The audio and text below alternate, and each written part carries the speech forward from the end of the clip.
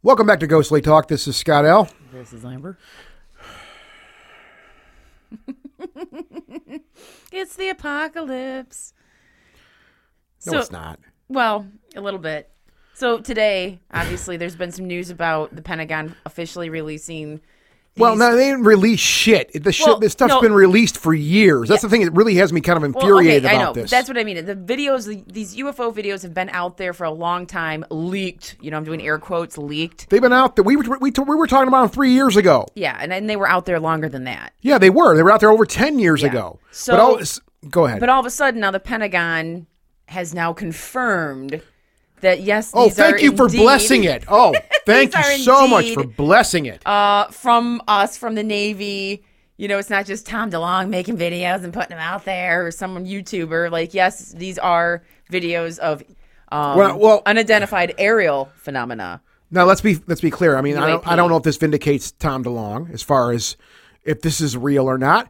But well, I already got an email from them, from To the Stars today, that said, saying, haha, we were right. Yeah, just saying, like, see, here you go. But, okay, well, they got every right to say that. They do, but they've been there. So it was funny because I don't spend a lot of time on Twitter, because Twitter is a scary, scary corner of the internet.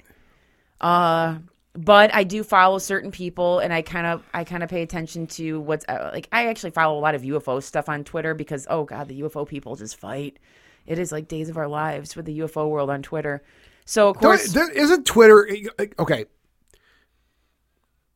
What? You're bobbing your head weird. What? I'm just spitting venom today. I just feel like spitting venom right okay. now. I have a Twitter account. I barely ever... I never use it. And I just... That's all I hear about with Twitter. And, I mean, I don't want to sound like get off my lawn guy again, but that's all I hear about Twitter is just dumbasses fighting. It's really evil. Dumbasses... negative, horrible people fighting. I don't know what the point is. Because, I mean, it's gifts, fighting, psychos, and the occasional interesting, helpful comment from someone that you follow. Like an author or someone just like, hey, this is the book I'm reading. Go check it out. Oh, cool. I went on Amazon and now I bought that and it's a good book. Because my social media thing now, and I mean, I don't do the Twitter thing. I do a bit of Instagram. I'm a Facebook citizen like most of us idiots are. But my social media experience, as you know, consists of records and food and beer. Yeah. When I get a nice, interesting beer to drink. For those that don't know, if you don't follow Scott on Instagram or the other socials, he likes to take a picture of what beer he's drinking. And he likes to take a picture of what album he's listening to. Well, it's because a lot of us record nerds do that. And so all of his record nerd buddies go, oh, so cool. It's so cool. I love that album. Yeah. Oh, my God. What year is that an original pressing? What country was that one from? Oh, my God. Because every record collector sounds like a mouth breather. Piss on you, Amber. No, I mean... But that's like the majority of my experience on social media, and I consider it a fun thing. We all get a lot of laughs out of that. I know, and I've tailored my Facebook. We have fun. Yeah, I've tailored my Facebook feed to. Long ago, when Trump got into office, I unfollowed a lot of people because I was like, "Holy crap! Like people are getting weird and angry." Well, that's just pure venom spitting again. So I started realizing that there was an unfollow button on Facebook then, and you don't have to delete it's anybody. So good. It's so good. Or you can snooze people. Oh, no, it's good. Unfollow. Snoozing. So if someone... I unfollow the hell out of people every day. It's I like so to nice. Snooze, though, because if you get someone that gets particularly sassy or they just have something in their britches, you can snooze them for a little bit. Let them cool down. And then they'll just slowly trickle back into your timeline. I kind of like that feature. Okay. Yeah, after 30 days. It's a 30-day thing. It's a 30-day thing, yeah. Okay. So I like that. But anyway, so of course the hashtags though on Twitter were hashtag aliens are real and hashtag like UFO 2020. And then a bunch of... Giorgio Tsoukalos. I read this one this morning. I forgot to go back and read that. Oh, dude, what did he say? He had a fucking fit. It was beautiful. Yeah, what was his fit? Just remind me. I'll look it up here. Not like it. Well, okay. While you're looking that up, all the pictures. Not like we're some tabloid, George. From TMZ, we read this. Yeah. Giorgio Tsoukalos. Why does he still have this name here? Come on, Giorgio. Because that's his thing. I know it's his thing. He is this the right? Is this even his page? Well, anyway, let me tell you what, on Twitter, there was just one hilarious cartoon after the other of people talking about, like, the apocalypse and, oh, God, COVID and now UFOs and aliens, and some picture that I thought was hilarious. I don't know what movie this was from, if it was, it might have been Independence Day, but it was like, 2020 sucks. It possibly can't get any worse. End of April. And then they show, like, the giant saucer coming over the highway. It's like, because that would happen. That is what would happen now. Well, because maybe this whole thing this is like the 4 horsemen of the apocalypse. I was going to say, maybe this whole thing is a big thing. Like, okay, we're going to soften the blow, and we're going to give you all a deadly virus to damn near kill half the population. So when the UFOs finally show up, you guys really won't be too worried about it. Yeah, like, okay, guys, hey, they're distracted with that virus. Come on in. I do want to read this. I think this is very cool. I read this, and it was actually I thought it was kind of a profound post. And if you don't know who Giorgio Tsoukalos is, if you've ever He's seen been on the show. show. He was on the show a few times in the old days. Years ago, but he's been popularized on the show Ancient Aliens, mostly for his big hair. Yeah, and he is also an interesting dude. He's a very interesting guy. And I've always liked the guy. I mean, I know he can be a bit eccentric, and I've heard plenty of people love to talk shit about him because anytime he gets famous, everybody wants to talk shit about him. Yeah, anybody that gets some notoriety is going to get that. So this is from 21 hours ago. Okay, yeah, I forgot. From the Devil's website, Facebook. And let's just and quote, what happened today with the Pentagon on Monday, April 27th, 2020 is historic. Anyone who today says, I told you so, is an insufferable cretin. Take it to stride and just smile. You wanted this to happen, and now you roll your eyes. Get the fuck out. That's. I cussed already, but I'm just angry today. Today, Monday, April 27th, 2020, is not the time for people to scream, I told you so. People who are pulling on the string now, and there are quite a few, are aggranizing pea-brains and, frankly, heel snappers. And I'm not referring to shoes. I'm referring to people jostling for attention by trying to snap at someone else's pant legs. Just because today's official Pentagon news is boring to you does not mean that what happened today at the beginning of the week, not a Friday at 5 p.m., isn't significant and sensational, possibly revolutionary. News to the rest, which is the great majority of humankind, welcome them. Today marks one of the most historic days in the extraterrestrial and UFO question. What may perhaps be boring to you, let me assume you, is not boring at the You got this. Bring it on home. I'm just tired. No, I get what Tsoukalos... Uninitiated masses. We're not done. Okay. I welcome everyone to our community who knew about this for decades and towed the line. I welcome all new seekers. The journey has only just begun. Welcome home. Today was a stick of dynamite. Okay, so while we all want that really to be true, yeah, man. Yeah. Like, it still isn't. These videos, the New York Times basically said the government has been researching UFOs, UAPs, forever now. And it was back in 2017 of December. And the world just kind of went, oh, okay, well, we don't know what they are. Why do we respond like that? I don't know. It's weird. And also because there's still a giant stigma with the whole UFO thing. And I really, for real, we have these things zipping around in our airspace that we don't understand what they are. They're moving at rates of speed that we haven't created. Well, we can't contemplate. We can't. And then some say, well, that's just, Russia. That's something from Russia. They're working on something. Or, blah, blah, blah. There's all these different theories about what it could be that isn't related to an extraterrestrial origin. But I really think people are going to it's going to be the old scenario of they're going to have to land on the White House lawn for people to kind of look up and go, huh? Oh, my God. I don't know what can make people... Like, I don't know. But I'm still laughing about this because I'm looking at the article. I mean, I pulled from The Guardian because that's the only thing I seem to trust these days. Pentagon releases 3 UFO videos taken by U.S. Navy pilots. The first line of this thing, the Pentagram. The Pentagon on Monday released 3 declassified. is what I'm looking. Declassified. The classified videos that show U.S. Navy pilots encountering what appear to be unidentified flying objects.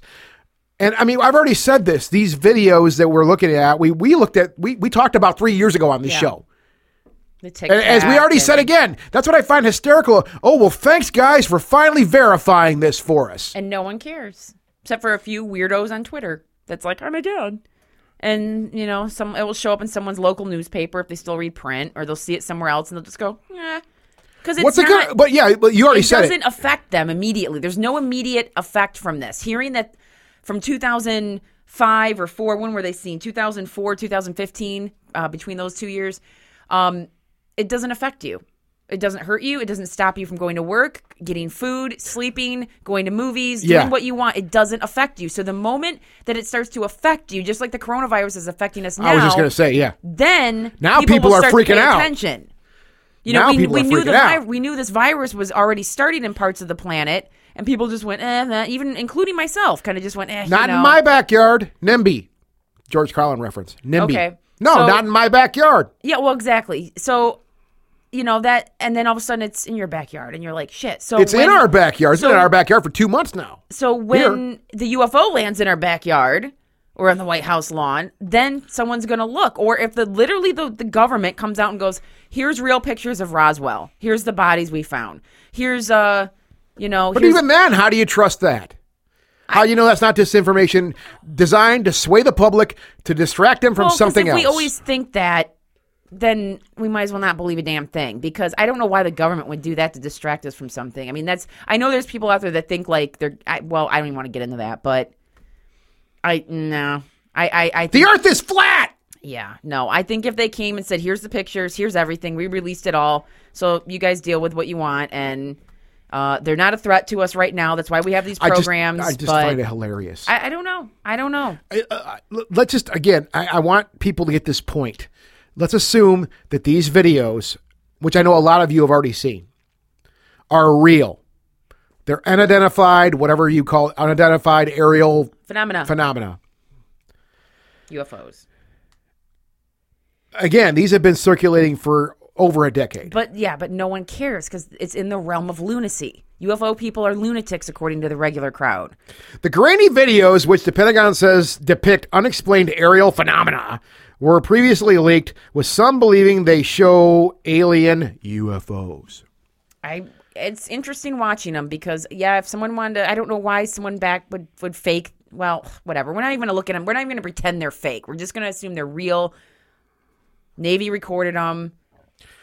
The Pentagon said it released the footage to clear up any misconceptions by the public on whether or not the footage that has been circulating was real or whether or not there is more to the videos. But why now? Like, why now? Why now? Exactly. Why not when Tom DeLonge and gang put him out there and started making him popular? Well, heaven forbid they're wrong. The New York Times article. Why didn't the government just come out and just go, how'd you guys get those? Yeah, they're real. That was a statement on the Department of Defense, by the way, the DOD. So, I don't know. Whatever. Well, hang on, there's more. After a thorough review, the department has determined that the authorized release of these unclassified videos does not reveal any sensitive capabilities or systems and does not impinge on any subsequent investigations of military airspace incursions by unidentified aerial phenomena.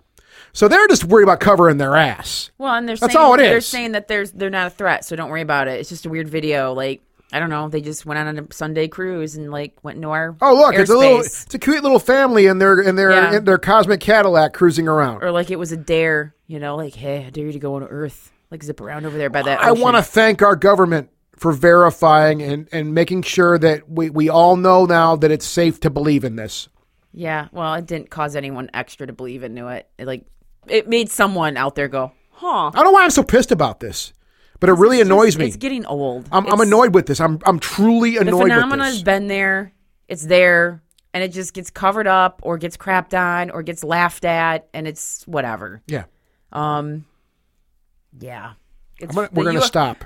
The UFO world is frustrating. So, anyway. Let's switch gears. Yeah. So, today we had on Brian Jones. Brian Jones is an ITC researcher, EVP Audio Medium. researcher. Audio Medium. Audio Medium. He used to have a website out there. I think it was called audiomedium.com, but he has since deleted it. Which we'll find out. He wanted to start and has started a YouTube channel, which we will have linked up if he does stuff and puts It's on the things post. there. If you're listening right now, it'll be on the post. Brian is an interesting cat because he is a total stream of consciousness type speaker.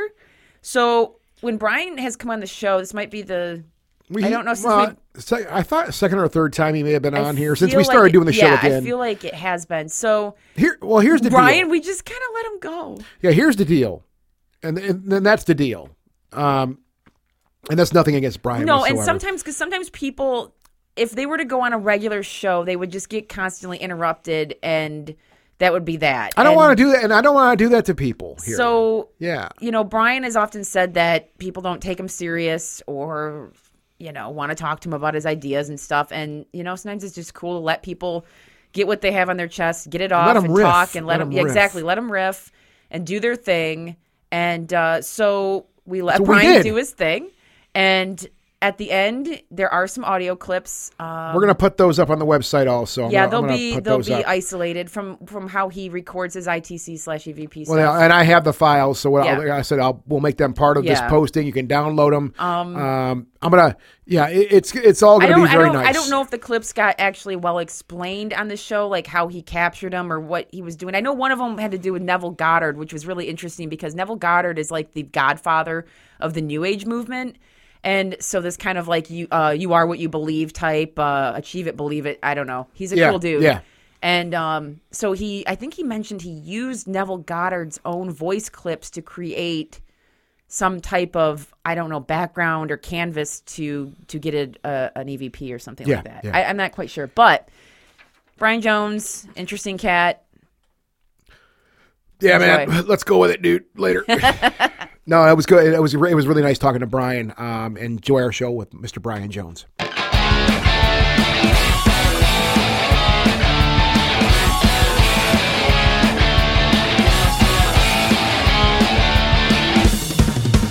Coming out of a bunker in Michigan, goes the talkies in your ears again. Buckle up, give your head a spin again. Turn it on and come right in. Born in 2002, the one and only GT crew, coming back old school, run right over you. Go sleep, talk, go sleep, talk, go sleep, talk, go sleep, talk.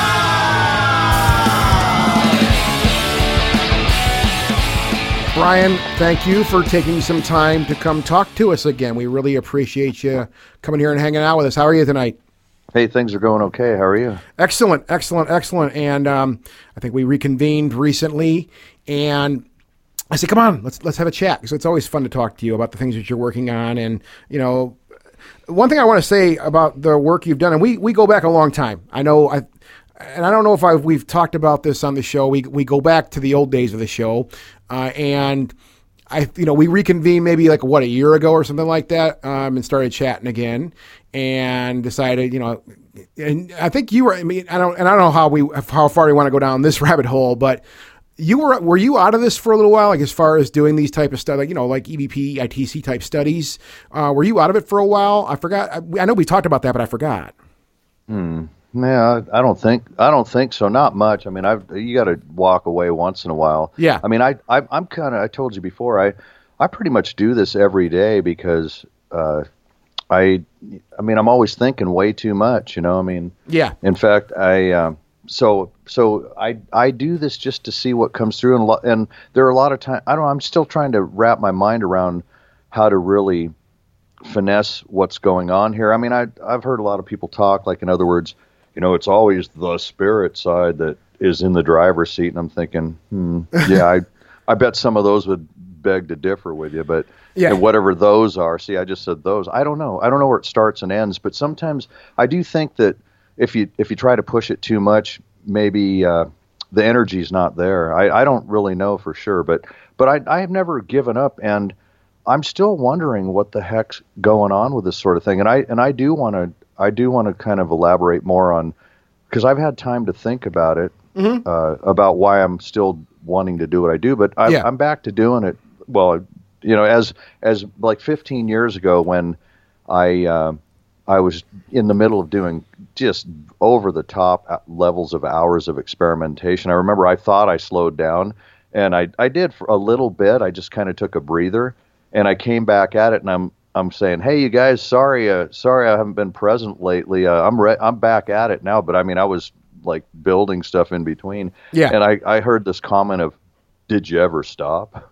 I mean, I don't think so. Yeah.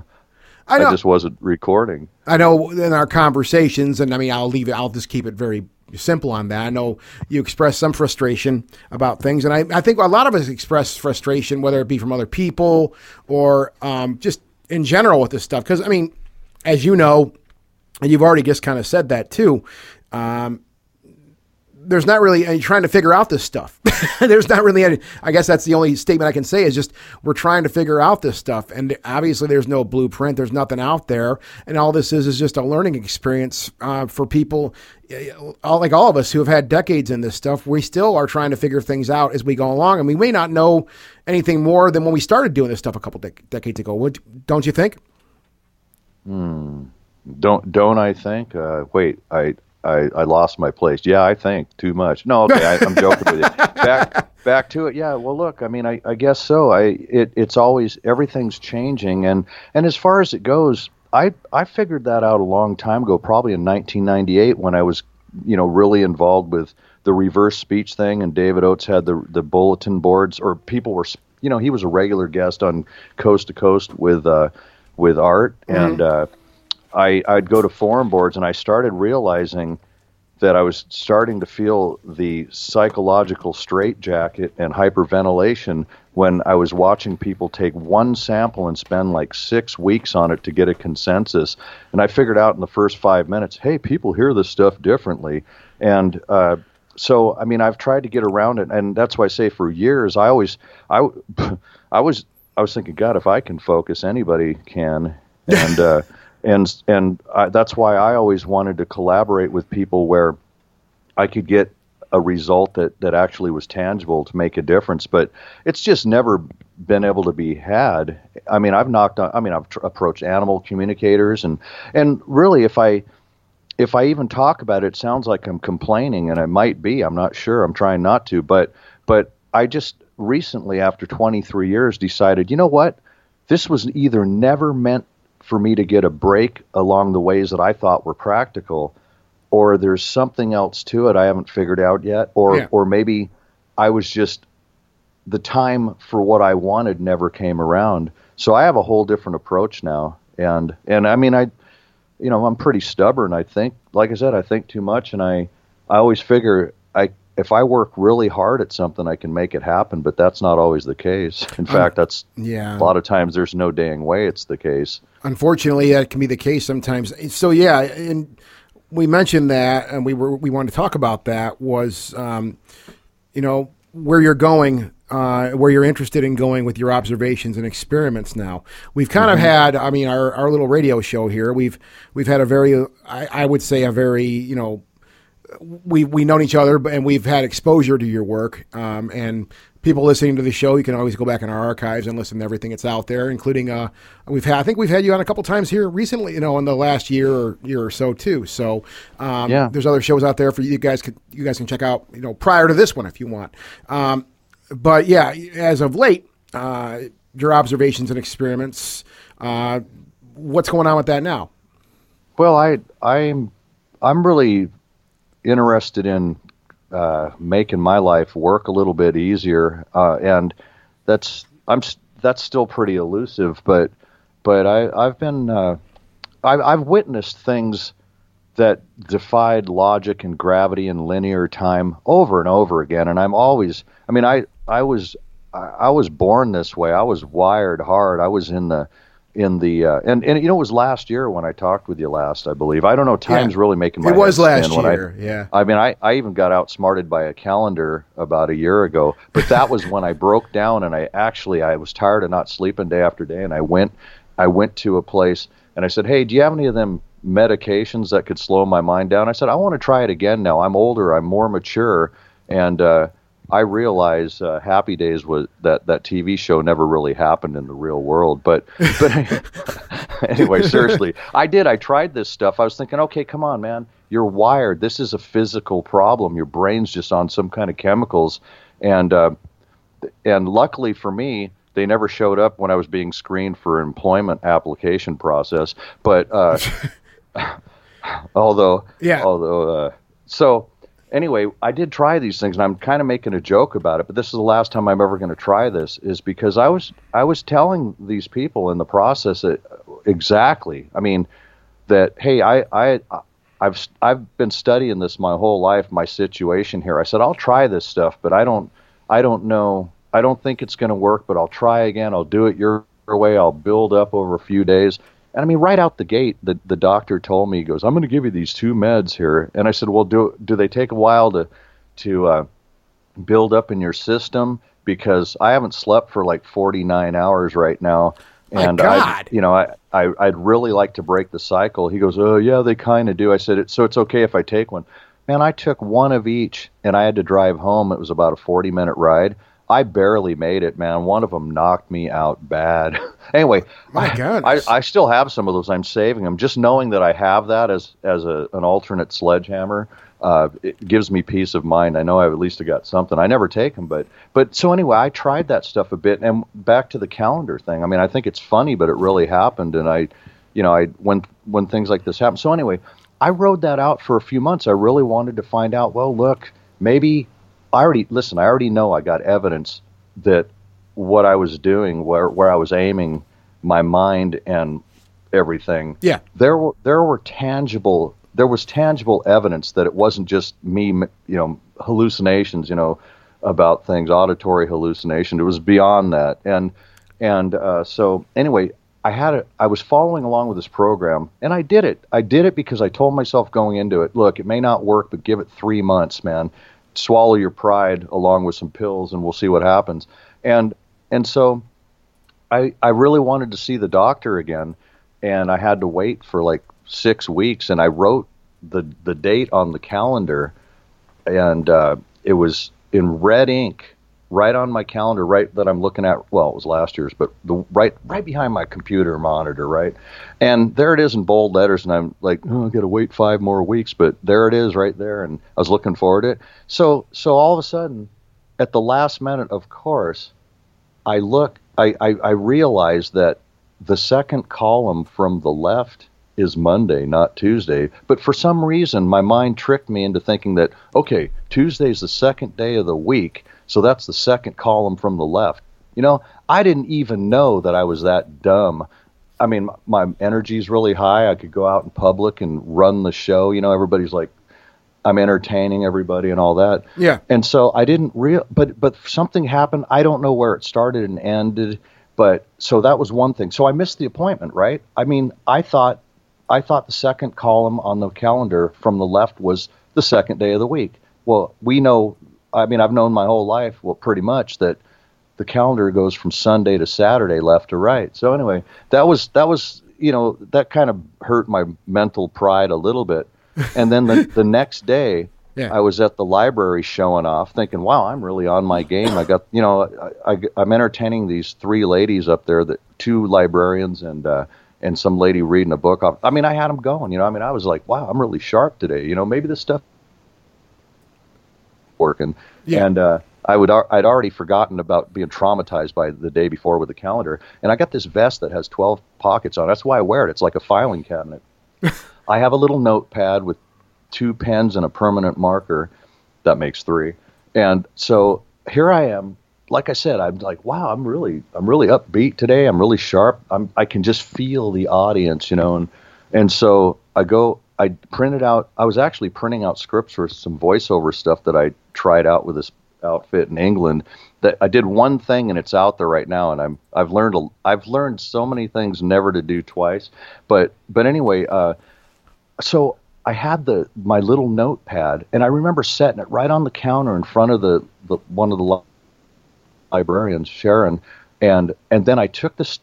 This was actually not for the voiceover. This was for some stuff that I'm getting ready to file a provisional patent on, and I wanted to run it through the library system because that's a cheap way of documenting a date stamp on, it's kind of like showing some intellectual property there for about $4 a copy. Yeah. So I walk from the library in my little town down to the post office. It's about a block. I get down there and my dang notepad's missing. It's not in my top left outer pocket where it always is. And I start flipping out, man. I'm patting myself down, frisking myself, walking up the sidewalk. I'm like, I only walked from here to there. Where is it? I go back, and now, Mr. Stand-up comedian, wasn't all laughs. But I'm just saying, thought I was on my game, and then I go down to the library. I come back, and I said, hey, now I'm all frantic, and I'm looking at the lady, and she's got a different look on her face now because of mine. And I said, hey, did you see my little notepad? She goes, yeah, you had it on the counter right here. So I leave there, and I'm sure with the right photography equipment, you'd see stars spinning around my head by then. And I had to resign myself to thinking, wow, that makes no sense at all, man. It's the Twilight Zone, right? Mm-hmm. So I gave up. I had to resign myself saying, I guess my notepad's gone with all my notes that I always carry and everything. It was the next day I found it. It was on the inside pocket, but I was frisking myself for like 15 minutes straight, man. And that was, I said, you know what? I'm never taking that crap again because messes with your head. Messes with your head. I'm just saying. And I, last time I talked to you guys, I told you I was really turning my back on the over-the-counter tranquilizers that come in 6-packs. And I kind of slipped back into that a little bit. But I really think I got it cured right now. And I used how can I put this? A potential previous life mind trick on myself. Uh-huh. And then the fact that I've been talking to a lot of people, like with, I actually got in the door. Well, I got a toenail in the door. I think I have a short toenail now, but with these clinics that work with brain injuries and stroke patients, and somebody said something. She said, alcoholism is brain damage. So I'm just saying those two things. I'm joking around about it and being somewhat cryptic about it, but I actually, and I've been watching Dr. Joe Dispenza. He's all over YouTube. Yeah. It's pretty fascinating stuff that's out there, and I really do believe I'm rewiring my brain right now. I'm just at a different place in my life. And by the way, I don't want to go into it right now. Maybe I will when I'm talking to myself again on the camera in my little office there,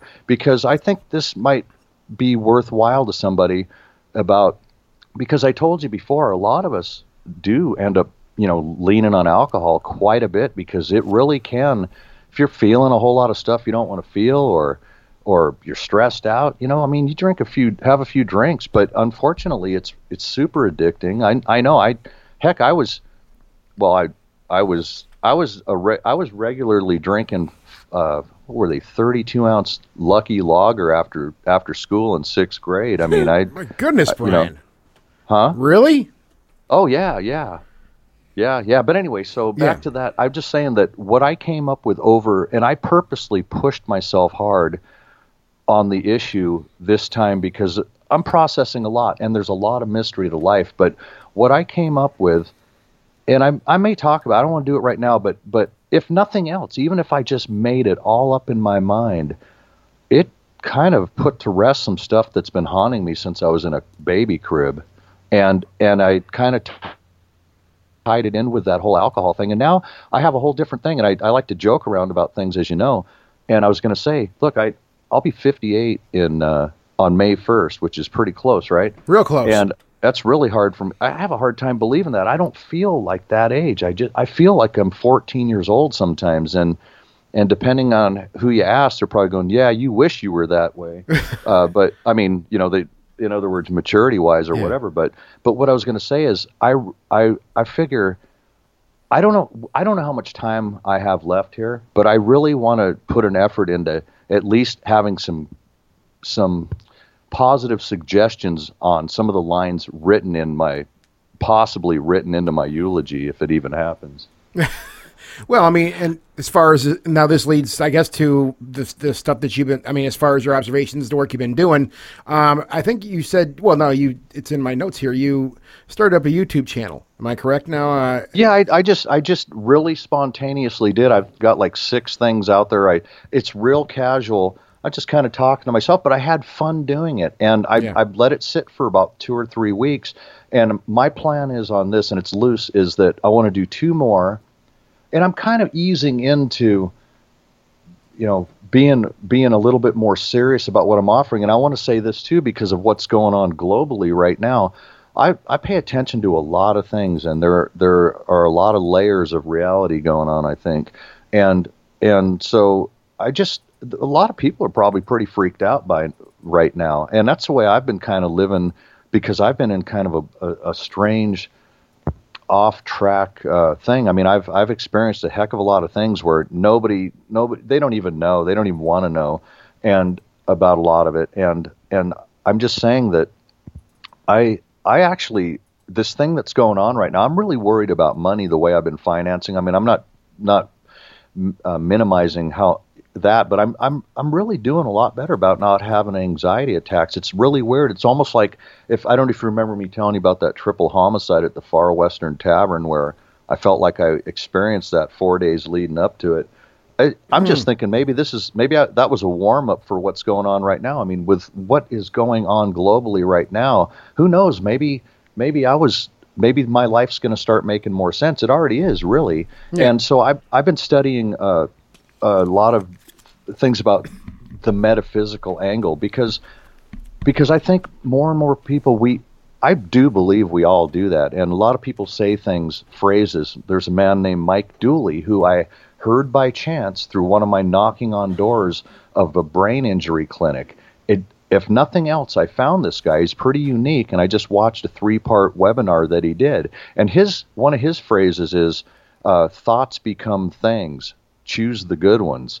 And that's not a new concept. So, I really do believe I've witnessed firsthand in potent ways the fact that it's really true that there are people teach these things, and some are more sincere than others. Some people are just doing it to make a buck, and some people are really doing it because they deeply care about their fellow human beings, and they want to show them what they've learned. Yeah. And I'll tell you, some of the things that I've experienced that were pretty mind bending are totally in alignment with these things. So that's what I'm working on right now, and I've learned a lot. I've got a bunch of pages typed out on my wall from the 3-part seminar and things, because I'm reminding myself about it. So that's what I'm working on. Is I really want to pick and choose my my reality a little bit better, and like I said, being stubbornly going and knocking on doors, pretty much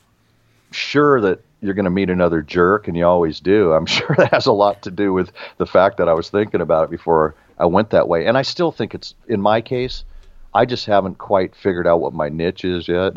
So yeah, well, I'm not talking about 9 to 5 either. Yeah, I mean, when it comes to the research and stuff like that, I mean, I know we've had that conversation on and off the air here. I know personally how I feel about it is I don't think when you say knocking on doors, I know what you mean. I don't think we've knocked on a door. We just do our own thing. We just kind of do our own thing. And I know that's kind of where you've been going too with this stuff also. And when it comes to your research, now, you mentioned the YouTube channel a few minutes ago. Yeah. What's the name of the channel people can, and we're going to link it, of course, on the web. Did you get that picture I sent you? Yeah, I got the picture. Yeah. Okay. I mean, that's basically it, because I just did that last night. I put that text on there. It says the audio-psychic show, right? And I don't know if the word "the" is actually on the YouTube thing, but you should be able to find it out there. Yeah, I mean, all you do is search in YouTube. It's not that hard. And you sent me that picture, and we're going to use that as part of the posting for this show. So we'll have that, and we'll have the link to it. So that should be pretty cool. That'll make sure people can get to your YouTube channel. Now, again, as far as research, then I guess because no offense, Brian, when you put out information, you put a lot of information out at one time. So I have to try to sort it in my. Hey, wait a sec. That's not. Listen, if I don't record myself and slow it down, I have a hard time figuring out what I just meant. But not really. I mean, that's true, sort of. But no, that's not. Hey, listen, I've been doing a lot better lately. I'm kind of I've been running myself on caffeine, and I have all this adrenaline, and like I said, I haven't drank anything since right around Christmas time, and I kind of pushed myself hard to kind of drive the point home, and then, like I said, right around that time. So, but what I was going to say is, I've noticed lately I'll be having conversations, and I am lit up, man. I'll meet someone at a store, and they'll sit there for like 20. Hey, listen, I called up. I know I didn't finish that sentence. No, you're all right. Or even that mention of not doing it. But I had to make a call to one of my creditors' credit card. It was Discover, right? Yeah. And to say, hey, I'm in the middle of trying to enjoy my house of rest and relaxation right now, and I ain't got any money. Anyway, so I ended up talking to the young lady that worked for Discover. Yeah. And I love Discover. They've been really nice to me, big time. I mean, and not all banksters are evil, but I mean, I guess you better check the tattoos on that one, but not that you can read a lot that way either. But so I was just thinking this was funny, is because I talked with her, and I was on a roll big time, talking about some pretty lofty spiritual things that were running through my mind. And she says, yeah, she's a minister or something. And I listened to her talk for a few minutes, and then she listened to me talk for quite a few minutes. I looked at the timer after we got off the phone. This was just to call in and say, hey, can I miss another payment here? And it was an hour and 22 minutes. Oh, God, Brian. And I'm the one that said, hey, listen, I better get going. I'm starting to bug myself. I'm starting to listen to myself now. And I think she probably would have gone for another hour. But okay, the reason I brought that up was I was just saying I can really get going sometimes. And I've been doing that out in public. And lately, I know a few times I was really impressing myself, is that I would be I got too much going on in my mind all the time, and I'd be telling somebody something, and then I'd interrupt myself with another topic, and I was showing this lady, and she seemed to be digging it for like 20 minutes straight at a grocery store. And I said, don't worry, I'm not going to forget those other two that I cut off. And sure enough, man, I came right back to them, and I could tell she was impressed. So I was just, exercising my mind. And Dr. Dispenza says, and I never followed him a whole heck of a lot. I heard enough to say, wow, when he told me about, you need to break this cycle. He's telling, not me personally, but I guess this is part of the human condition. I just think I've got it really severely. So yeah. So well, I mean, go ahead, Brian. What were you going to say? Good question. No, I'm just kidding. I listened to what he said. He's like, he's talking about how people get in a routine, and then their body becomes their unconscious mind. And I'm like, what? And then I heard what he was saying, and I'm just like gasping, go, God, you mean that's what I've been doing on steroids? So I started studying what he did. I took a 17-minute the audio track of a YouTube video, because that was the first one that I really paid attention to with him. And I heard that, and that's my reaction. It's like, my God, that's what I'm doing. I see a picture of a 71 Datsun truck on Marketplace, which is another, dangerous habit, if you like old cars. And I immediately start feeling stressed out, because back in the day when I was I don't know if you remember the time I was on with you guys in 2006 or 8 or some right in there. Yeah. I actually, we were talking, and I was driving home, and I was like an hour behind schedule mentally. And I'm in the tunnel on Highway 99 talking to you, and I'm thinking you and I are just shooting the breeze. And you say, no, we're recording right now. I thought you just called to say hi before the show. I don't remember. But anyway, that I had a really stressful job, and I had a 71 Datsun. So I started realizing all these mental triggers that a lot of us have. And with me bouncing all over the place, man, it's like I could sell my blood and put meth dealers out of business. But anyway, not that I have meth. I'm just saying. I'm just Brian, are you sure you're okay here, man? Hold on, let me check. Yeah, it's about the same. Okay. Anyway, so no, seriously, the thing I was saying is that I would see this picture of a 71 Datsun truck. See, I did it again. I know exactly what I'm saying. Mm-hmm. And I'd see that picture, and I'd instantly start feeling uneasy and bad. And it took me back to all these moments in my 71 Datsun truck that I lived through month after month under a lot of stress. So what I'm saying is, for me, it's an extreme case, but I think everybody does it. Dr. Dispenza wouldn't be out there spending all this time telling everybody this is what we do if it wasn't part of the human condition. So I want to break it down a little bit. And I'm just saying, and like with Mike Dooley, the other guy teaching metaphysics, the things he says are amazing. He uses the analogy of the human spiritual path, the consciousness, as like a GPS. And without going into it, what I want to say is that I want to break that cycle, and I have been, but it is, it's getting better. But I mean, I'm just saying, my mind is always going constantly, and I've had to live with that my whole life. Yeah, and soon, and I've had the visions. Since I last talked with you, I've got 2 demo videos of something that I built. I'm studying the patent process. I've got to be able to, I don't know how it's going to, when this is going to happen, but I mean, I've already built something that I deserve to be completely set for life financially over. And I got stuff that's way more important. I just got to be able to make it happen. And I've moved into it. I just recently, everything in my mind and life is like 12 tracks at once. I mean, and I'm not just saying that. I mean, I could break it down, but and that's the way it goes. So that's why I applied myself to wanting to get these answers. And so what Mike Dooley talks about, and other people too, about how there are ways of manipulating this thing as opposed to just letting it ride. And he talks about how there's just like 3 steps. Number 1, like the GPS thing, you got to know what your destination is. Yeah.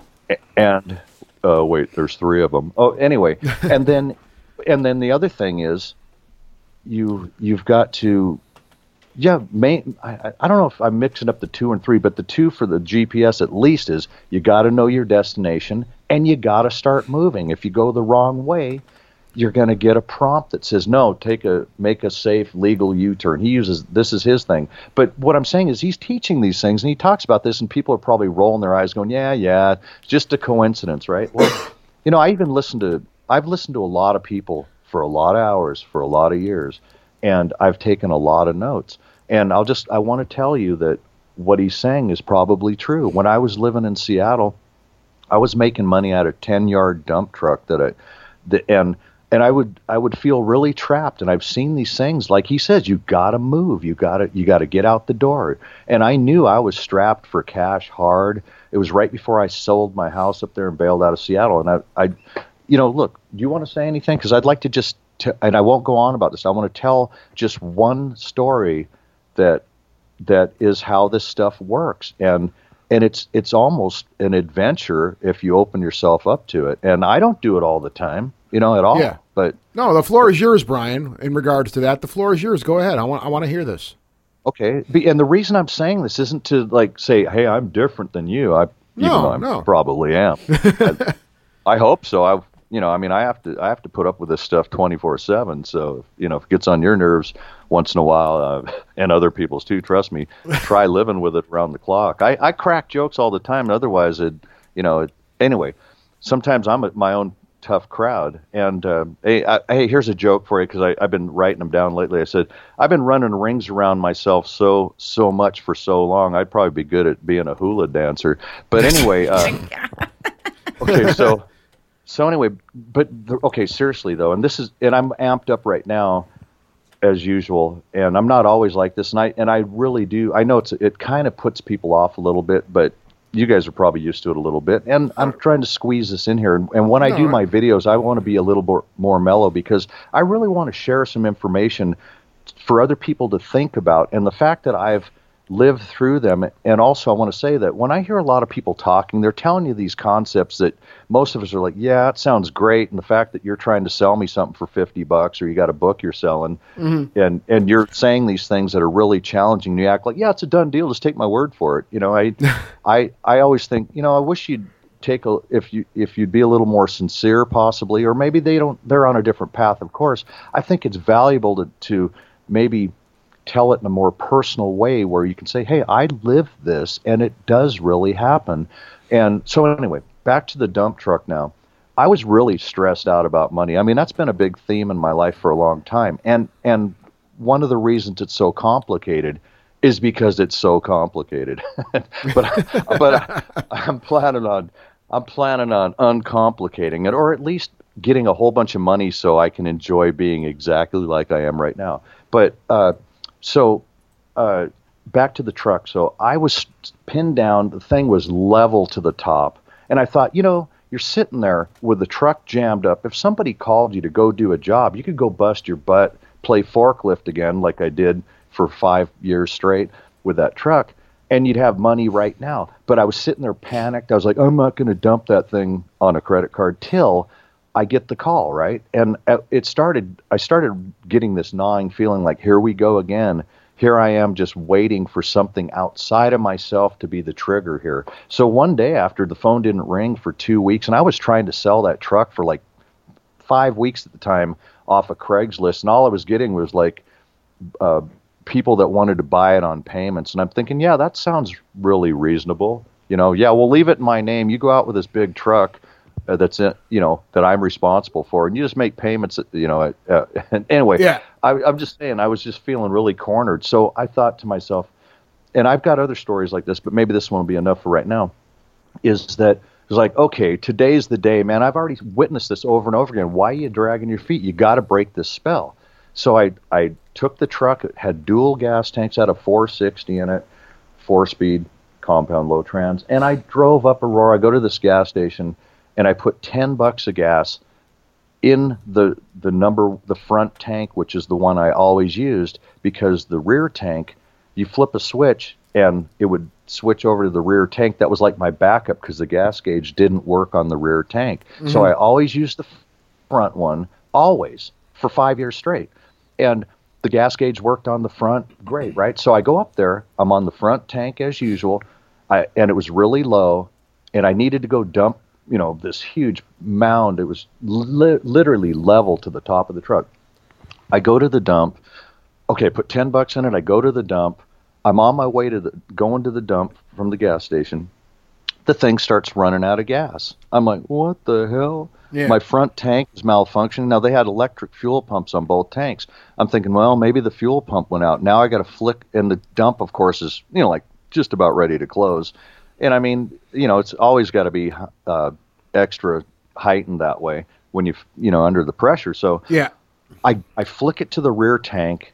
The gas gauge doesn't work, so I have no idea how much is in there. I go dump the truck. It was a hydraulic dump bed. That was the fun part. Boy, I'd slide right out of there. And then I'm leaving the dump. I get right outside the gates, and there's like a 1 block long road that's an incline going up to Meridian Avenue. And luckily I made it right outside the gates of the dump transfer station, actually. And the damn thing runs out of gas on the reason. I was going to say, it died, didn't it? It died on you as soon as you got out of the dump, didn't it? It did, and I rolled it off to the side. Well, no, this is only part of it, right? Yeah. Remember, I was breaking the spell of being pinned down with a truck that was jammed up full, waiting for somebody to call me and get the ball rolling, and it wasn't happening. And I just kept getting this feeling, here's another one, and I got plenty of them that I've done that are pretty dramatic. So, and there's a sense of humor in this, of course.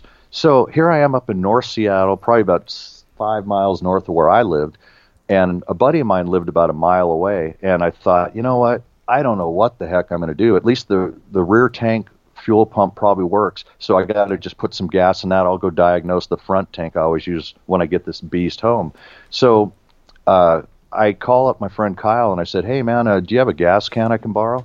He says, I'm not home right now, but there's one out in my shed. So I walk a mile to his house, I get his gas can, and now I'm walking up Meridian Avenue back up towards the gas station, which is like 1.5 miles north of the dump. Yeah. And as I'm walking up there, this is what I'm saying. This doesn't happen very often. I got a gas can. I'm walking up Meridian, and this dude pulls over in one of those SUV vans, and he's a Muslim, and he's wearing the garb, man. I mean, the white robe and everything. And he goes, do you need a ride? And I said, I don't know, man. I kind of need some time to sort this out. And he's like, come on, let me give you a ride. So he gives me a ride up to the 76 station. And I'm telling him what's going on, and I'm wound up and everything. And I'm thinking, I wonder if I would be considered an infidel if I told him about my ITC work. Oh. Anyway, I was just thinking this, right? Yeah. So anyway, so he takes me up to the gas station, and that's like a mile and a half back to the dump. But I was thinking, I really need time to keep sorting my mind out here. So he goes, I'll wait for you. I'll give you a ride. So he gives me a ride back down to the dump. We're sitting there off the side of the road, and he's trying to convert me to Islam, man. He's like, yeah. And I said, what about all these radical Islamists we're hearing about and all this? He basically says, it's bullshit. I don't know if you need to bleep that out or not. No, that's fine. Those were his words, right? Yeah. So I listened to him for a while, and I thought, well, and he seemed like a really nice guy. But I mean, I'm not signing any religious contract with anything. I'm sampling everything. I might even make up my own by the time I'm done here. But so anyway, I started asking him what he thought about bringing voices through and recording animals speaking in words, and I noticed that took a little wind out of his garb. Yeah. So anyway, I get out of his van with him, and I'm there, and I'm messing around with the damn truck now, and the dump's been closed for like over an hour. And like I said, it dead ends this one block going down to the gates, the entrance to the transfer station. It's kind of a dead end. So here I am sitting off the side of the road with the trucks trying to get it going, and nothing's making sense. I'm priming it, I'm doing all this stuff, and it wouldn't start. And so like an hour and a half after the transfer station closed, some dude comes down that dead end street, and he pulls up to the gates, and he's looking at the gate. I'm looking at him. I'm thinking, hey, man, they close at 5. And he comes over and starts talking to me. And long story, pretty damn long by now, is this guy, because I did what I did, and like I said, I think the Muslim guy was just for humor purposes, but that guy's like, yeah, man, he looks at my truck, and he ended up buying my truck, man. Oh, wow. For exactly what I was asking for. It paid me cash for it, a few days later. But I'm just saying, had I not got up off my butt, and look, I still have the video. I mean, I've had a lot of times like that, and that's another thing where Mike Dooley says it, where you got to do the GPS thing. You got to get your car out of park. Even if you don't know where you're going, do it. Get out of the house. You know, I mean, no, I agree 100%. No, that's true. That's a true statement. When it comes to anything like that, and I know this is kind of a funny time to push a statement or a philosophy like that, being that a lot of us are still stuck in our homes, given the current situation. But I agree with that 100%. Like, okay, if you need to do something, you need to get out of your house. You need to get off your butt. You have to do things, right? Because sitting in one place, it's not. I mean, if there's one thing I've learned, Brian, it's simply that I've never achieved anything or had any opportunities come my way by just sitting at home. Simple as that, or being complacent. I had to get out there and put myself in front of people, or do things, or just do activities. I mean, whatever it may be. And I found that things do kind of work their own cool ways, if you follow what I'm saying with that, Brian. And that's, and your story, your situation is a testament to that, I think. If you hadn't gotten out there, that weird thing wouldn't have happened. It's not a weird thing. It's a good thing, if I'm correct, right? Oh yeah, and that's why I'm saying is that I'm wired in an extreme way where things are pretty drastic a lot of times. But this is not just this is what Mike Dooley's saying, and so many other people, is how it works. They call it the law of attraction or metaphysics. It's beyond the physical plane. It isn't just it. Yeah, and I think we'd all be better off if we really started embracing that, because if you think about it, if a lot of us are walking around hating things and putting a lot of sour energy into things, it's probably showing up somewhere. I mean, if you listen to Neville Goddard, he talks about it in that way, that everything you see in the physical reality was somebody's imagination working overtime. I don't know if you can really pin it down 100%, but I just think that a lot of people don't operate on those principles. They don't, and they're uncomfortable even thinking about it, but yet they're doing it anyway. And just with the challenges that we have right now, and especially for me, because like I said, I'm kind of an extreme case, and I don't I have a lot. I'm starting to see a lot more light showing up, but I've been working my butt off for a long time, and I get in the way of myself, but there are reasons that they're starting to make more sense to me. That, like, in other words, I've been pretty hard on myself because I'm like, man, I know on this basic level I should do this, but I'm not doing it. Something's blocking me. Remember me telling you about that prayer, praying for the brink of death thing? I was joking about it, but hey, man, I still got some deep down aches and pains that take me back to that day, and that was serious, man. I mean, I think I learned a lesson there, and that is I'm not ever praying for that one again. That's pushing it a little too far. But that's why I say I really want to move in the direction of understanding these things more. And I was actually looking for this audio that I recorded just yesterday. And I don't know if you remember that thing that looked like a pyramid, four-sided pyramid. I called it the signal tower. Yeah. Do you remember that? Yeah, I remember we talked about that. Yeah. Yeah, I just dug that thing out of the corner of my room, the dustiest room in the house. And the last time I did dusting in here, that's where all the guitars and stuff are hanging on the wall. Boy, that'd be like a 2-hour dusting fest over in that one corner, so I didn't do it. So there's a lot of extra dust bunnies hanging out over there. And I dug that thing out last night, and I did a couple recordings. And one of the phrases I got was, Darren is over. We arranged that. Well, guess what, man? I do pray a lot for help and guidance and all that. And I know everybody's got a different name. A lot of us around here call God, and they're always saying He, and I still think that's missing half the mark. But anyway, no matter what you call it, and like I said, Neville Goddard said, "We are God. Everybody's God." And Mike Dooley says, "We are the eyes and ears of God." And there are so many people that have said that. I mean, I don't know. We can't, by design, I don't think we can really pin it down. But anyway, so the significance of what I heard there was Darren's over. We arranged that.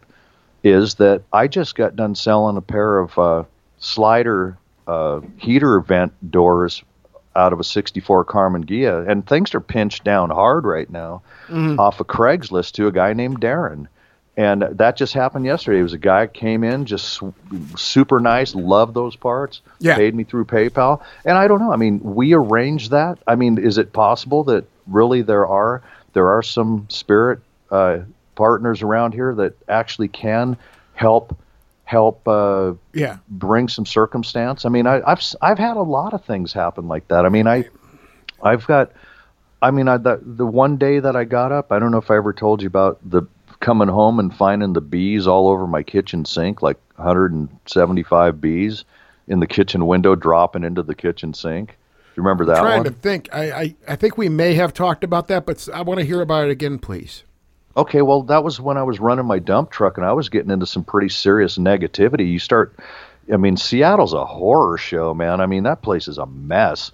And a lot of people are there's a lot of negative energy up there. There's a lot of graft up there. There's a lot of, it's just crazy.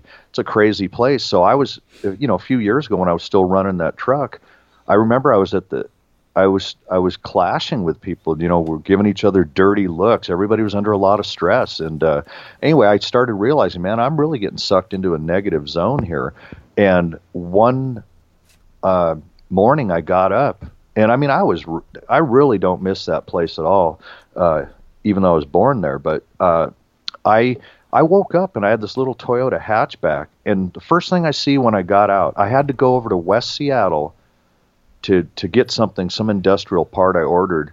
And so I knew it was on my mind. I'm like, I was listening to Abraham Hicks, if you've ever heard that name, and another metaphysical teacher that's Esther Hicks supposedly channeled this enlightened intelligence, spirit intelligence. Anyway, I told you I've studied a lot of things for years. So I was really realizing, you put out, if you're really putting out a lot of negativity and you're looking at people and you're hating people or you're mad at people and you get in that thing, it's not healthy, and it kind of is putting out a beacon, a signal.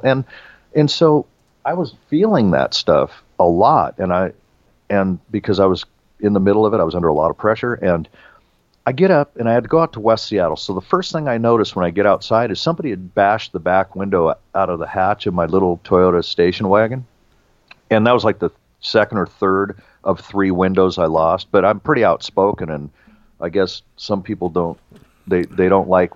They get mad at words to the point of paying you back when you're not looking. Yeah. So, but I'm not sure what it was about. But I was really already on that wavelength. Like, man, I'm really starting to get pulled into some dark and anger and all darkness and all that. So I come outside, and that's the first thing I saw. And my first reaction was, okay, now I'm going to start looking at myself on this one, because I really feel like I've been shown enough that we have a lot of power, and you know, there are variables, of course. So I'm driving that car out to West Seattle, and I'm trying to remember some of the bullet points of that day. I'm sure I missed a lot of them, but I was also listening to a lady by the name of Christy Marie Sheldon, also listening to her metaphysical teachings, and at the time. So I'm choking on exhaust on the way out there because it's vacuuming it right in the busted out back window. And I got the parts, and I went to this teriyaki place, and it's one teriyaki place, the only one I've ever been to. It's a neat little place in West Seattle on California Avenue, and they always give you a fortune cookie. So I'm really running my voice inside my head. I didn't check to see if my lips were moving. They might have been. But anyway, you got to be careful. That's an Eckhart Tolle thing. But anyway, so as the fortune cookie's coming, I'd been really having a conversation in my head saying, all right, God, or whatever. Now I have a new one. It's the heavenly counsel, or whatever the heck I call them. That's what I use lately, because I'm looking for guidance, you know, somebody that's maybe has some insight for me. But anyway, as the fortune cookie's coming to me, I'm really putting the emphasis on this. I'm saying, please confirm that this law of cause and effect, or I guess that's the old one. I forget what the new one is now. But in other words, what you put out comes back to you, right? So guess what the fortune cookie said? What does it say? Life is like a mirror. It reflects back what you put in front of it. You ever got a fortune cookie like that before? Not really, no. They're usually pretty well, that's a fortune cookie, though. Well, I don't know. It was right on time for me, and I've never got one that was that direct for me like that. So I went down to the shoreline down around the corner from Alki Point in West Seattle, and I was really thinking about these things, and I was really wanting to get a grip on my own power. And I really needed to get out of Seattle. I couldn't survive there. That place. I'm too sensitive to energy, so I'm way the heck better. I wouldn't go back there if somebody bought me a house on the beach and $1,000 a day allowance. I wouldn't take it. That's how much I don't like being there. So I will do some drive-bys later when I'm rich. But seriously, and I'm putting together my little Volkswagen here for that. But anyway, so. Back to that. So I go down there, and I was really focusing on the concept. It's not a new one, be here right now in the right now moment and clarify who you are and all that. Yeah. So I left a phone message for myself because I thought, wow, this is such an intense day that I want to leave myself a phone message, and I'll check my own voice for reversals. So check this out. I still have the audio of this big time. And it was on my website, which I flushed down the drain since I last talked to you. I just deleted. I called up Yahoo. I said, pull the plug on that thing. I didn't even save half the stuff that was on there. But this one, I still have this mapped out. So I leave myself a phone message. I said, what did I say? It's no more screwing around. It is be time. It is go time, or whatever I said. I still have it. Like I said, I could show it to people. But right when I said it is be time, right? Like be here now kind of thing. But that's what I said. That was my grammar. And I left it on my own answering machine. So anyway, I forgot all about that because I was really, just like a lot of times, I'm always thinking. And I get home, and I have the video of this still, by the way. I walk into my kitchen, and I forgot all about the phone message, and I'm looking at the kitchen window, and the kitchen window and the sink right below it, there's like 175 bees swarming inside my house right there. And I forgot all about it. And I tried to dust them up and take them all outside. They were dying and dropping from the window into my sink. Now, where the hell did they come from? I have no idea. Never before, never after that day. And then it was like 2-3 hours later, I go, oh yeah, I left myself a phone message. I forgot what I even said. And think about it, man. I go in there and my emphasis was, it is B time. You get it? Yeah. And guess what? And it was all about what you put out comes back to you, like creating physical reality or whatever in circumstances with other people. But check this out. You know what the reversal I found right out of it is B time? The B time thing or whatever. Yeah. I mean, I'd have to break it down again because that was trillions of contemplations ago. But is now I heed this. Okay. I mean, I'm just saying I've captured all these normally unseen bits of information, and by the way, the I statement, I told you that before. It comes in all kinds of forms. The I statement comes out of a lot of animals statements. In fact, you played those, and you've played those before. We've played those. I know we've played animal statements in the past before with you. Hey, I just thought of another one. If you ever want to scold your damn dog, hey. Or you're telling somebody about your dog, saying, "Hey, my dog's all about I," instead of he's all about me. I mean, anyway, it doesn't work unless you say it yourself. But all right, well, listen. And there was another. Go ahead. No, go ahead. I was trying to remember what the next point was. I was going to tell you. Well, I know you've been working on consciousness experiments. Am I correct on that? Like this is something that you've been focusing and listen, on, right? I don't know if I told you this. You've messed around with electronics a little bit, and this is more of a basic thing. Yeah. I don't know if I told you this before, but let's just see if you have an answer for this one. Sure. I have a bunch of vintage clocks and clock radio, digital, like LEDs, right? Like an old Zenith radio that lights up red. It's cool. I don't know what year it is, 68, 71, somewhere in there probably. But and then I have an 80s under the counter AM/FM radio clock radio in my kitchen, and an older 25-year-old microwave, and then my built-in double stack, double range has a digital. So these they're all 110. They're either plug into the wall or hardwired in the case of the range or the stove, the oven. Yeah. And let me ask you this. So about syndicated radio. Do you know that they all start exactly at 6 minutes after the hour, right? Correct. Top of the hour? Yes.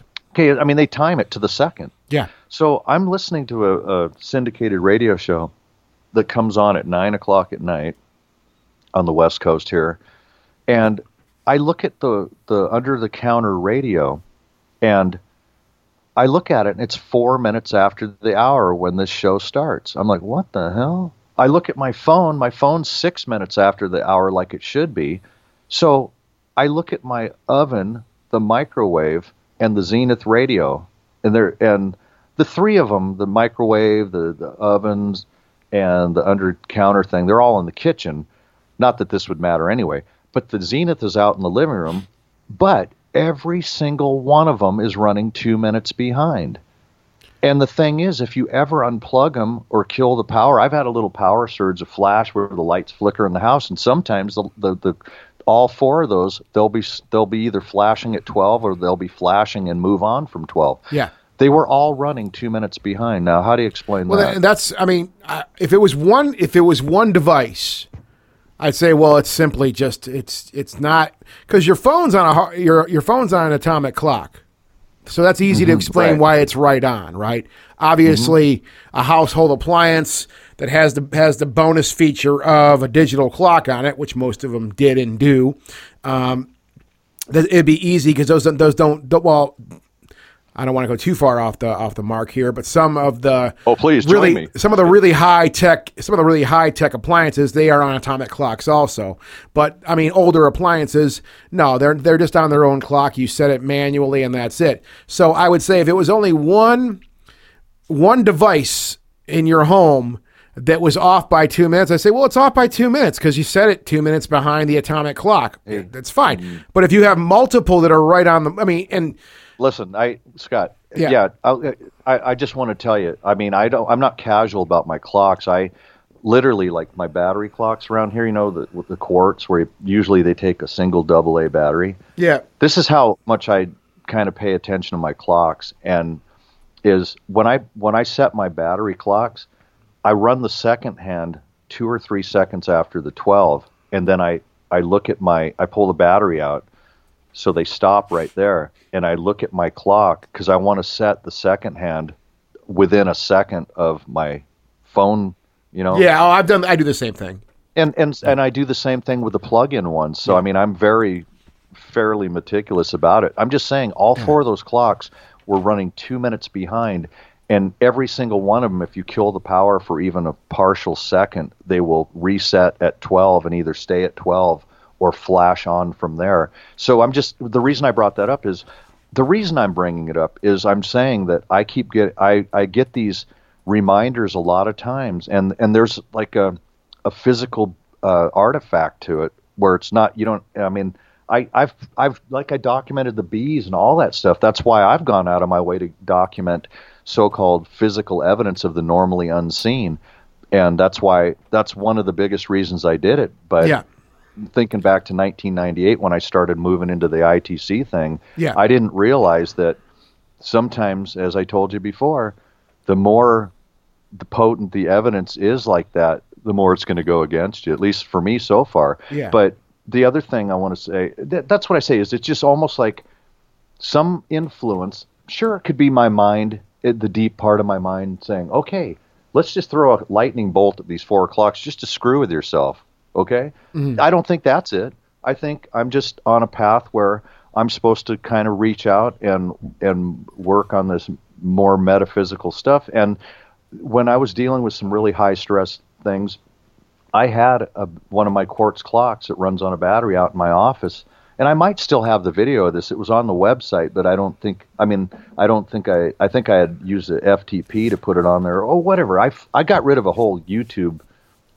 Look, I don't know what a channel is. I'll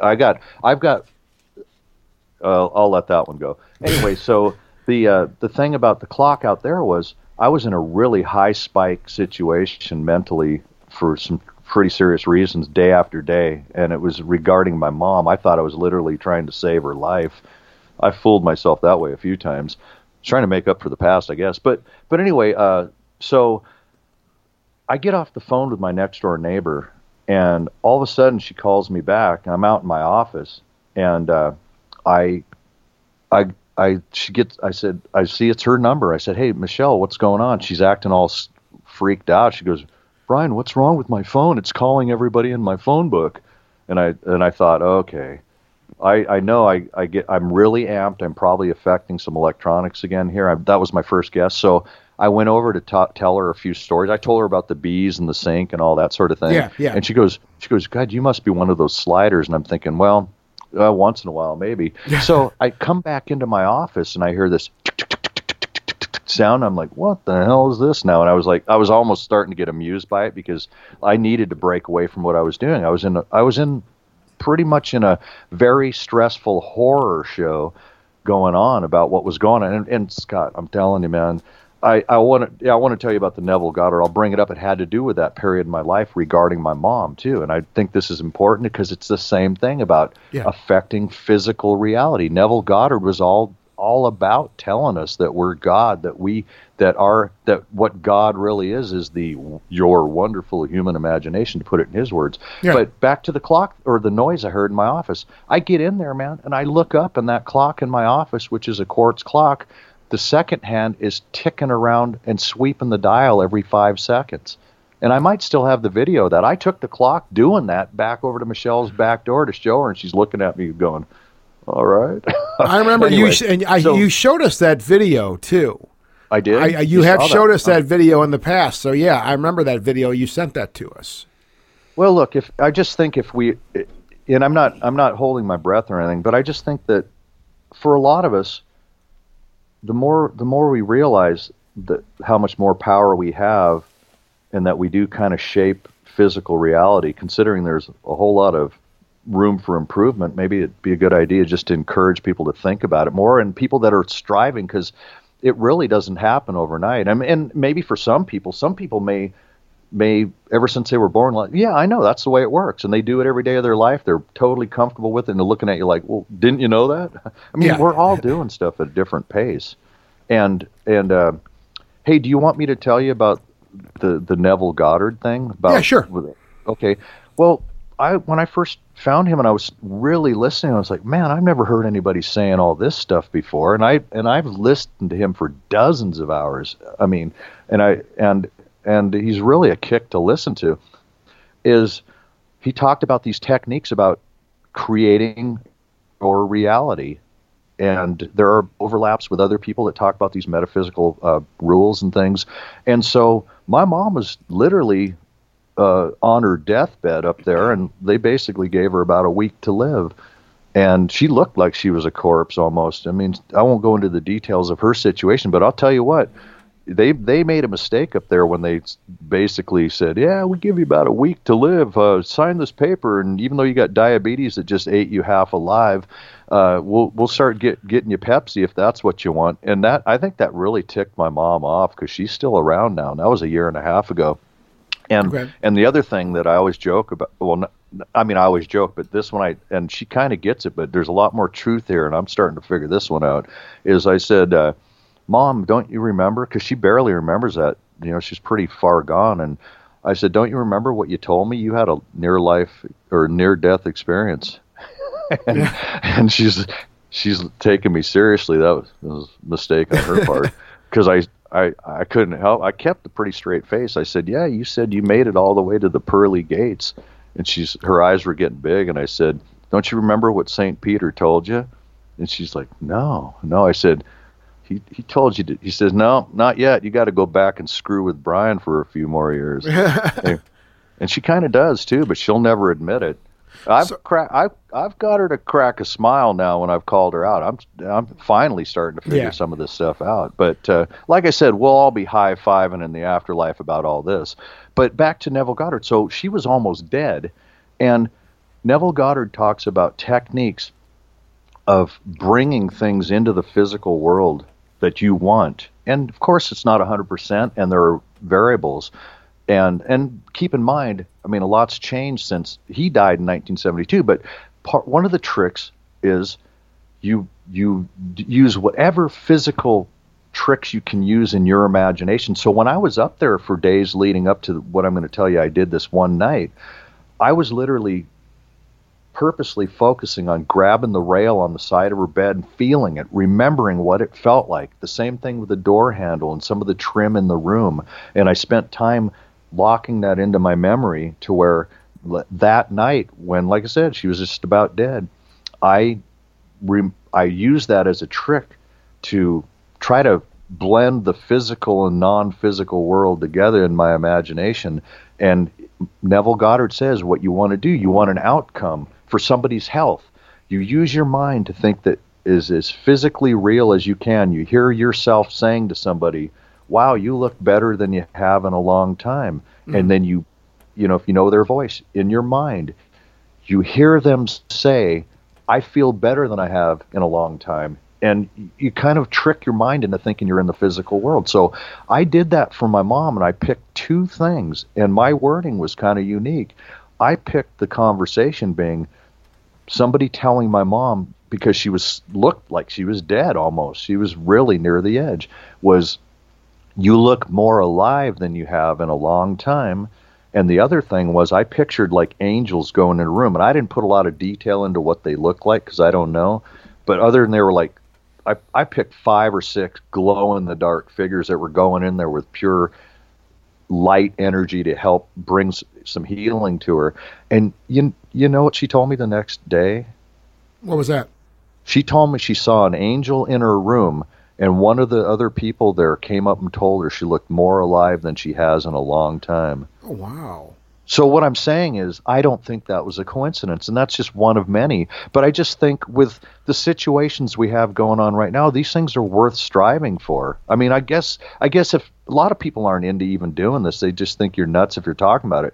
I've been led into it for a lot of reasons. I had dreams for years about that. I've always been stressed out to a high degree. I mean, anyway, I had dreams for years that I needed to run. I had to move. I felt like I had to get out of the way of something that was a threat to me. In my dreams. It was really vague. But the only way I could ever get an emotion was to run backwards.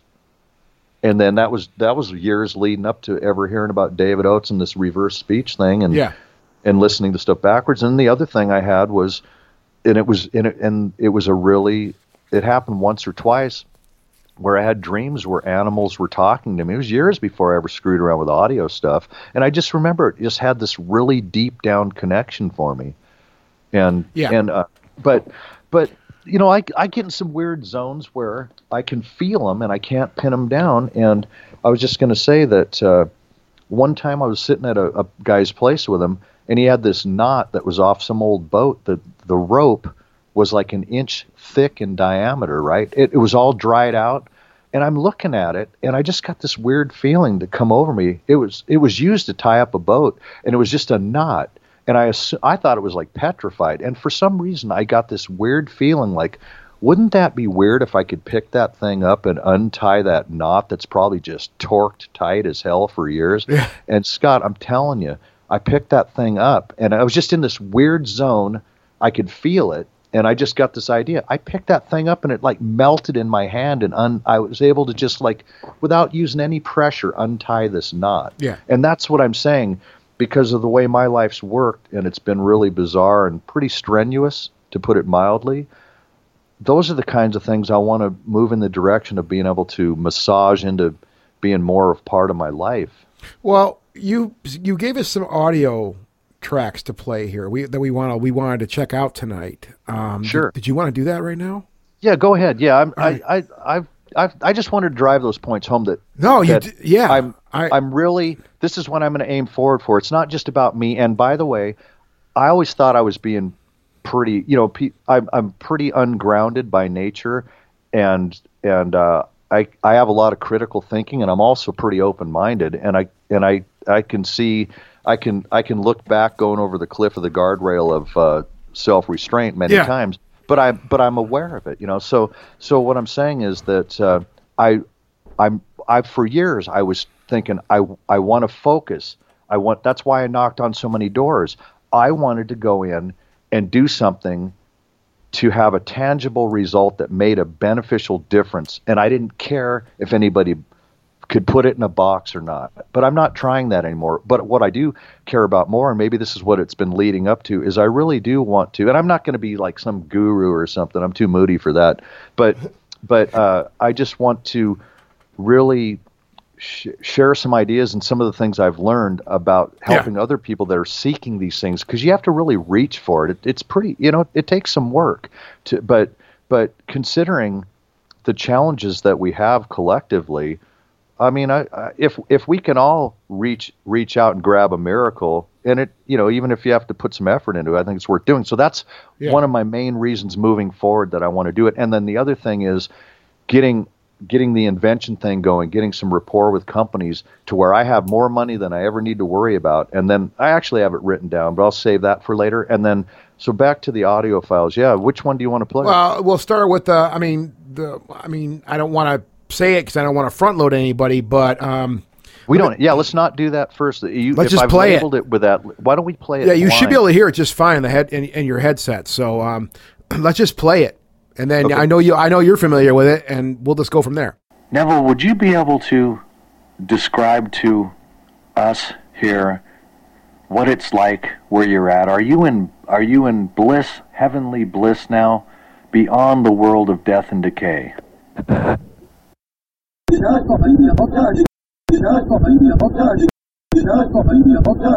Well, I hear it really plainly, the phrase as I labeled it, and I sent it to a lady that used to work with David Oates. She's got some pretty good ear training, but she hears it plain as day, is deny coffin, have a party. And that's a dual direction, of course, so you play it either way. But that if those people that are familiar with Neville Goddard's voice might say, wow, that sounds like him, because that is his voice all chopped up and backwards and forwards and layered, and that's what I call a carrier track. And the first one that I ever got that I don't know if they're coming from him or not, but the whole idea, I'm asking him, are how you doing in the afterlife, past this world of death and decay? Because that's what he called it here, and I was like, oh yeah, I guess it's true, isn't it? But anyway, deny coffin, have a party. If you think about it, he was. I remember one of the things he said was, when you hear that I died, he says, don't feel sad for me. He said, I think he said celebrate. He might have even said have a party, because that's what I was asking about. So how'd it work out? And so I'm calling out to this guy. I'm not saying it's him coming through, but it sounds like him. And that phrase was not anything that was in what I chopped up and was using it in this technique. But to deny coffin, I'm out of here. I'm not doing that one again. Because he was pretty convinced that he had fulfilled his commitment on this plane of existence. He ain't coming back for more. And have a party, like celebrate this thing. Yeah. I mean, and so but the first one I ever felt like I got that was really clear using his voice that sounded like it was when I first found him, and I was just so lit up about the things I was learning from what he left behind on audio recordings, was "You found the truth to follow me." All right. So, so there's another one here that you sent us. And again, we're not going to play. I'm not going to give you the name. I'm just going to play it.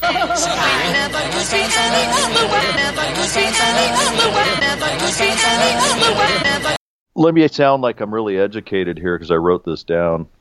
Let's see if I'm smart enough to find my page.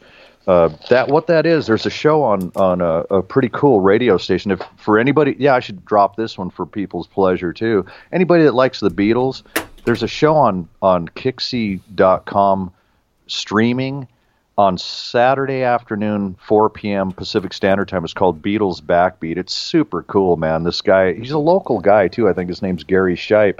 He hosts this show for an hour on Saturday afternoon.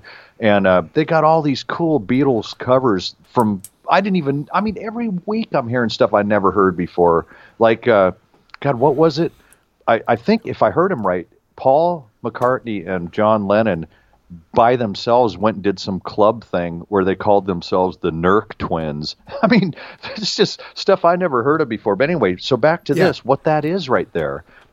I was asked, I wanted you to listen to that. Can you guys hear it on your end? Yeah, we can hear it on our end, yeah. Well, let me finish telling you what it is. And I know I dropped the ball on showing off with my note here, but what it is I wanted to say is what Gary Shipe said that is they, and maybe it was like for a production thing, like to even out both sides of an album. I don't know, because they were doing vinyl back then in '67. It was April 21st, I think. I have it written down here. It doesn't really matter. But what that is they filled in the run out, he calls it. I think I got that term possibly right behind Sgt. Pepper's. I used to hear that at a tavern I used to go to many years ago at one level of life I affectionately called the Hill Dive. But anyway, I remember hearing it on the jukebox there, and even as blotted as I was like straining my brain. This was years before I got into the audio thing. I was like, what the hell does that mean?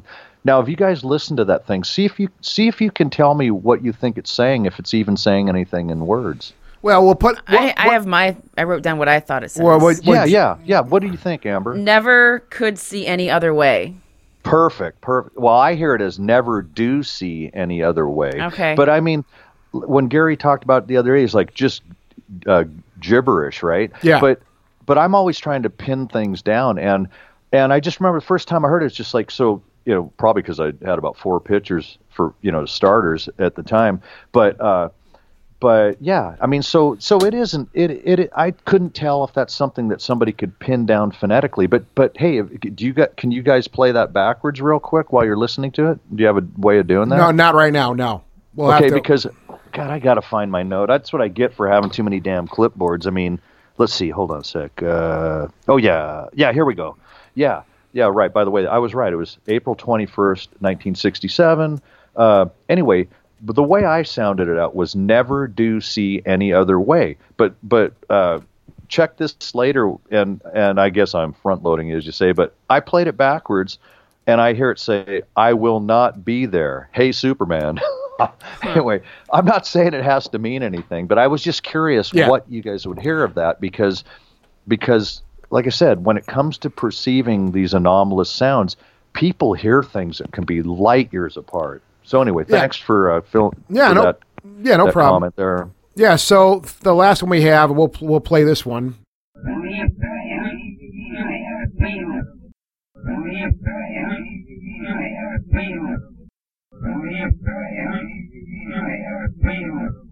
Yeah, I did that blindly, or blind label, whatever you want to call it. But see if you can hear anything close to, because I'm going from memory now. But see if you can hear anything like "Believe Me" or "Believe Brian, they are real." Can you hear anything close to that? I might be mixing it up. Amber, what'd you hear? I couldn't hear I couldn't hear anything in that one. It's kind of What hard about to hear. after I suggest that to you? Is it something close to "Believe Brian, they are real"?